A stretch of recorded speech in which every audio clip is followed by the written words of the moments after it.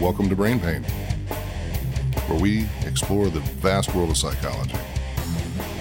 I'm John, your host, and I need to remind you that I'm not a psychologist. What I talk about here is not meant to be used as therapy, although I encourage therapy if you believe you need some. Go talk to somebody, man. And I am just a psychology PhD student at this point. So these are my opinions. These are my thoughts. They're, again, not meant for therapy. So today's topic I want to talk about is sleep. It is something that there are more and more studies being done on, the impacts of sleep and how it works. I have a course coming up that is physiological psychology. I'm looking forward to that course. I think it'll be very interesting to see how the body and psychology interact. But I have a few things I want to talk about in general about sleep so that we understand, we have a basic platform to work from for the rest of this discussion. There are a lot of things that happen when we sleep. Bodybuilders who have been successful know how important sleep is. The sleep is where the muscles rebuild, and there's a whole lot of chemical reactions that only happen when we sleep, or that only happen efficiently when we sleep. One of the things that we only see in the body when we sleep is melatonin, which I'll talk a little bit more about later. They call it the Dracula hormone because it only comes out at night. Sleep also is used for processing your day, is the shorthand for it. When you sleep, I think most people have heard about rapid eye movement. You go through cycles of rapid eye movement, and they believe this is to transfer your day into long-term memory, to process the different things that happen to you throughout the day. And as such, it's important for your mental well-being. Now that ties into about a bazillion other things, but rapid eye movement for me is very interesting because this processing of your day, this processing of what you dealt with during the day, ties into a therapy for post-traumatic stress disorder, or PTSD, that is called, it's rapid eye movement, basically. It's 1 to 3 hertz movement of the eyes as you process through the trauma that you experienced. It's very interesting that it works to me, and there's a whole bunch on that I will probably speak about in detail at some further date. I have a personal history with sleep. Well, we all have a personal history with sleep, right?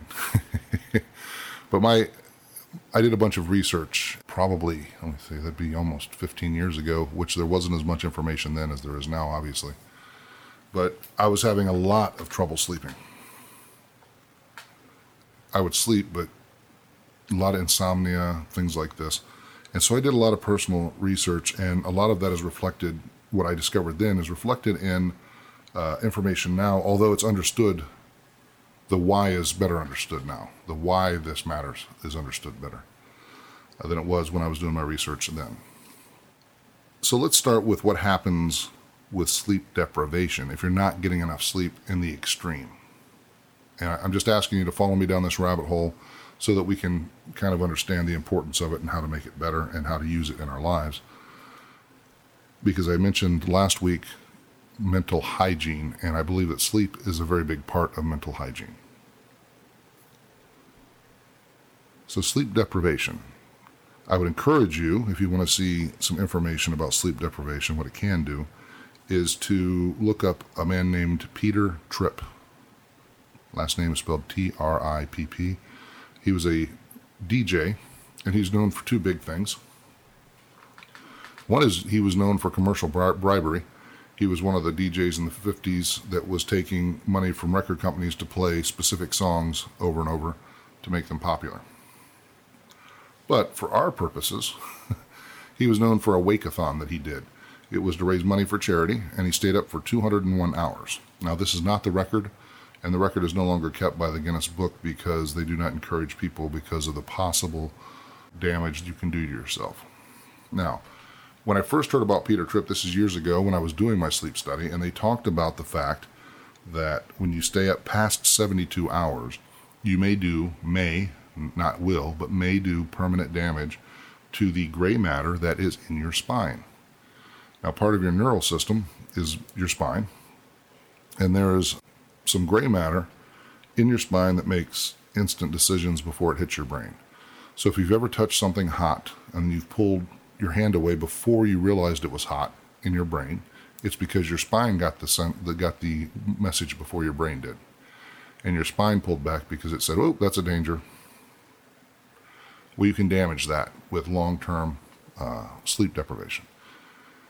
Now, in the 201 hours that he stayed awake, he started to have some really horrible hallucinations.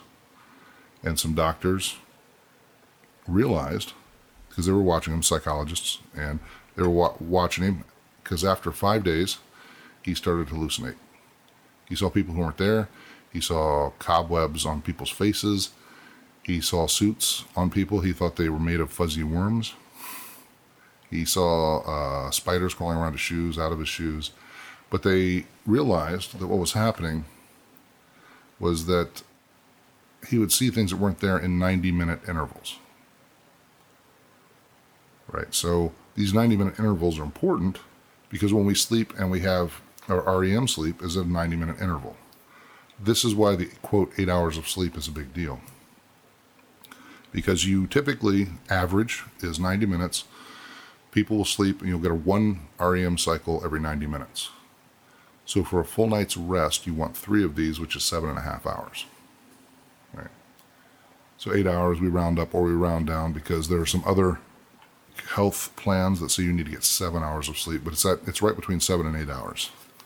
So 7.5 hours would be the standard, quote unquote, for a good 3-cycle sleep. And that's what you're looking for, is a 3-cycle sleep, according to the stuff that I've read. There's another individual that's tied to this Peter Tripp deal, because Peter Tripp then was never the same person. He'd always been known to be very outgoing, very happy, very upbeat guy. He, after that, was never the same. He was brooding and dark, and he didn't know who he was. Well, by the end of the time he was staying awake, he wasn't sure who he was. He was having delusions and paranoia, and this paranoia never fully left him from what I've read. There are some really, if you really read into that study, that's a fascinating one itself, and maybe someday we'll go down that rabbit hole and just follow it all the way through. But after that, there was a guy, I think it was 6 years later, a man named Randy Gardner, stayed up longer. He stayed up 11 days. And he said, oh yeah, there were no negative outcomes. But this seemed to be the reason they did it, was to show there was no outcome. And like anything, if you're going into a study to prove something instead of find out if it's true, you'll prove whatever you want, in my opinion, because there's details that are not as readily available, at least in the studies or reading I've done. But some of them mention how he was having hallucinations, and there's questions as to whether or not he had microsleeps. If you've ever stayed up for a really long period of time and you've fell asleep and woken right back up, these are these microsleeps. They're just a few seconds, if that. They might be less than a second, or your body just shuts down and you pick back up. I know in my military experience, we had a couple times where that was happening, and I thought I'd stayed awake for 3 days, and I mostly did. During that time, I probably had a number of microsleeps that are just really, really short, maximum 2 or 3 seconds. So there's questions there, and I'm not really going to go on and on about who stayed up the longest. The big thing is, though, is that it's typical when you have long-term sleep deprivation to have they resemble acute psychosis, these things that happen. Very similar to toxic psychosis. So there are things that happen where if you get toxin-driven psychosis, if you get certain toxins in you, it can cause psychotic symptoms. You're not actually psychotic permanently. It is simply a psychosis caused by the toxins. The same thing with sleep. Lack of sleep can cause psychosis. So this will tie into a couple things that I want to point out right away. A lot of anxiety, I believe, are for people who stay up too much, who don't sleep enough. I think for a lot of people, especially when we're talking about teenagers who stay up too much and then they have a lot of anxiety, who they aren't sleeping, I think this can contribute. This is my opinion. There's no study to back this up that I know of. It's just that when you start putting together some of the symptoms that happen when you don't sleep enough, this could definitely contribute to some of our problems we have with people, our younger people who are in their teens to early 20s. They suffer a lot of anxiety, a lot of issues like this. Well, we know for a fact from studies that have been done that we as a society have started sleeping less and less. And with our kids who stay up and play video games, and I'm talking, they play video games for 12, 15 hours, and they're getting 6 hours of sleep or 5 hours of sleep before they get up the next day. I think this is a big contributor. Big contributor. Well, I guess if they stay up doing anything. But, video, basically our digital age where we can talk to anybody, we can be up all night, we have things to feed our brain and release dopamine for all hours of day and night.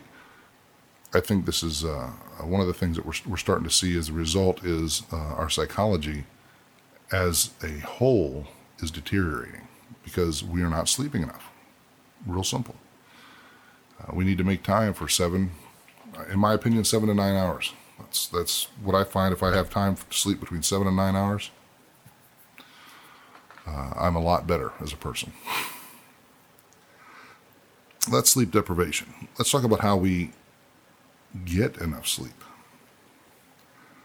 I found that there's a few things that, and you can read these anywhere. There's a lot of studies, or not studies, even just recommendations. People tell you how to improve your sleep, and they'll let you pay them as much as you want to pay to learn how to sleep well. Well, there's a couple things. One is that you unplug, is what I call it. Just unplug half hour before you should be sleeping. Put down all your gadgets, turn off your television, turn off your computer. For those of you who sleep with a television on, this interrupts your sleep, according to various studies. You don't actually sleep as well with the TV on. White noise is good to help sleep. A fan or a white noise machine, etc. Those are excellent things to help sleep. And I'm just using a synopsis of my studies. The single biggest reason in several studies, the single biggest reason people are not sleeping enough is they're not going to bed.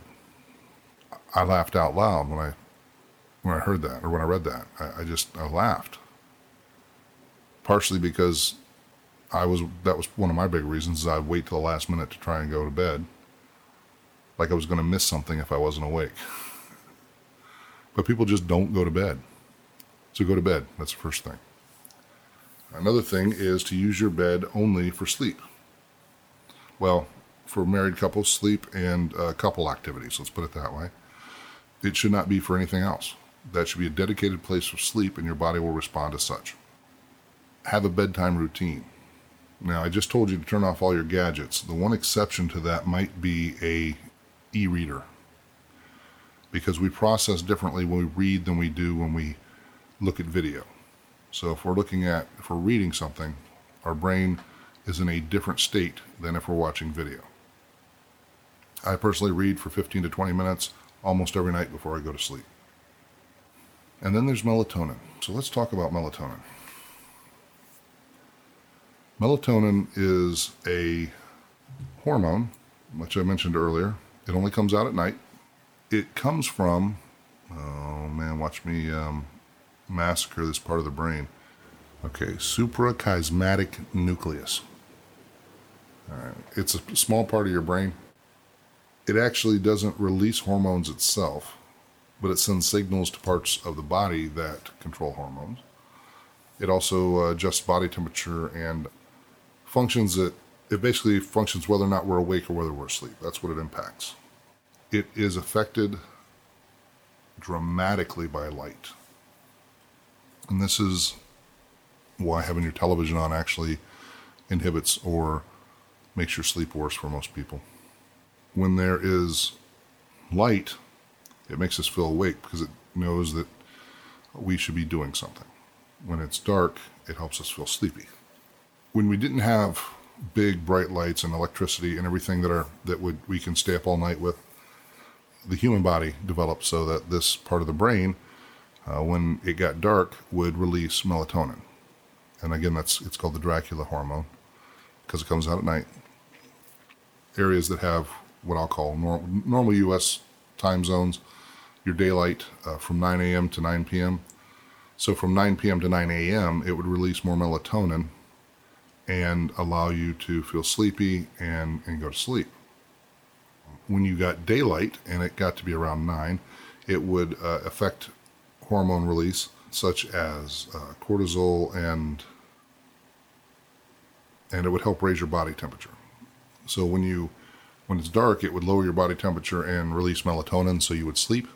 And when it's light, it has the job of releasing cortisol and raising your body temperature. So there are a lot of people that just knowing this understand what their sleep problem is. So for me personally, I have used melatonin, which you can buy at drugstores, grocery stores, to reset my sleep clock.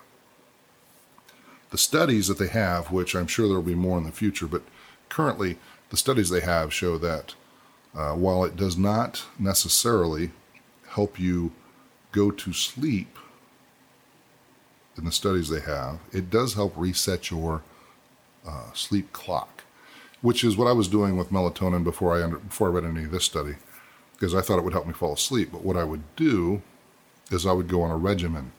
So I would take 1 3 milligram melatonin for 3 to 5 nights in a row, and then I would stop.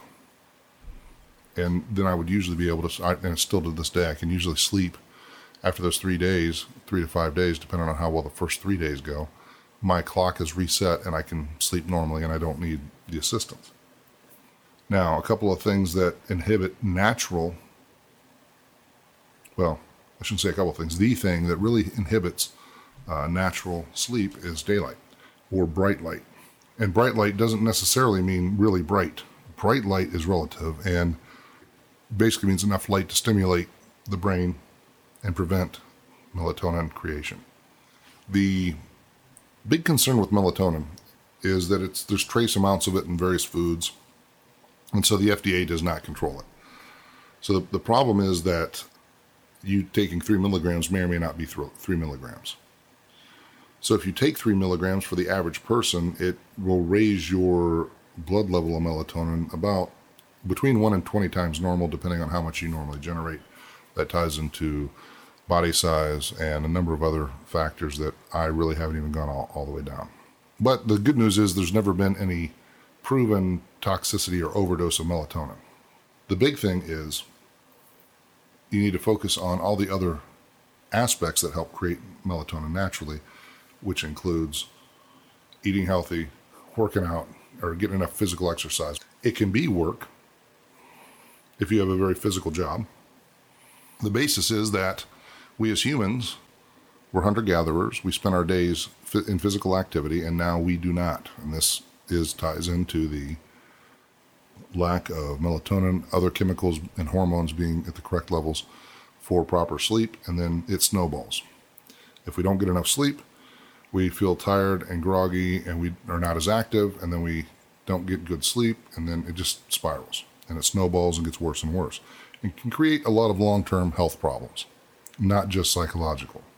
The studies that have not been done that I've been contemplating as I've done my recent research on sleep is what does a constant state of sleep, it's not really sleep deprivation in what they're using as sleep deprivation. Right now they use the term sleep deprivation for people who go 24 hours or more without sleep. But it would be chronic lack of sleep. Let's put it that way. Chronic 6 to 5 hours. We really don't understand all of the issues that would be related to this, because there's so many systems that all interact in our bodies that nobody's done the study yet. I think it's probably coming because so many people sleep less than 7 hours a night and then wonder why they're unhappy and unhealthy and things aren't going right. No, I'm not talking about short-term 6 hour, I have a week of 6 hours sleep. I'm talking about long-term, consistent, not getting 7.5 or more hours of sleep a night. But what I'm saying for me, for part of my health hygiene, is getting enough quality sleep and making sure that I'm getting 7.5 hours or more a night. Again, there are exceptions to this. Things happen. The last week, I had a friend of mine call me at 10 o'clock at night. I get up at 5 a.m. Right? So right there's 7 hours if I was already asleep at 10 o'clock. Well, my friend needed me. Of course I was up. Of course I was talking to them. And that night, I got about 6 hours of sleep. And I drug through the day, and I got my 8 hours the next day, and I was fine. 7.5, 8. Sometimes I'll sleep 9, and that's about as much as I can normally sleep, is about 9 hours. Because at that point, I got no more sleep in me. That's psychology and sleep. Now, I know I spoke mostly about sleep, but the psychological effects of extreme sleep deprivation should warn us having chronic lack of sleep.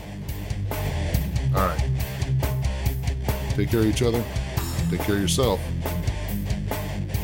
Rock on.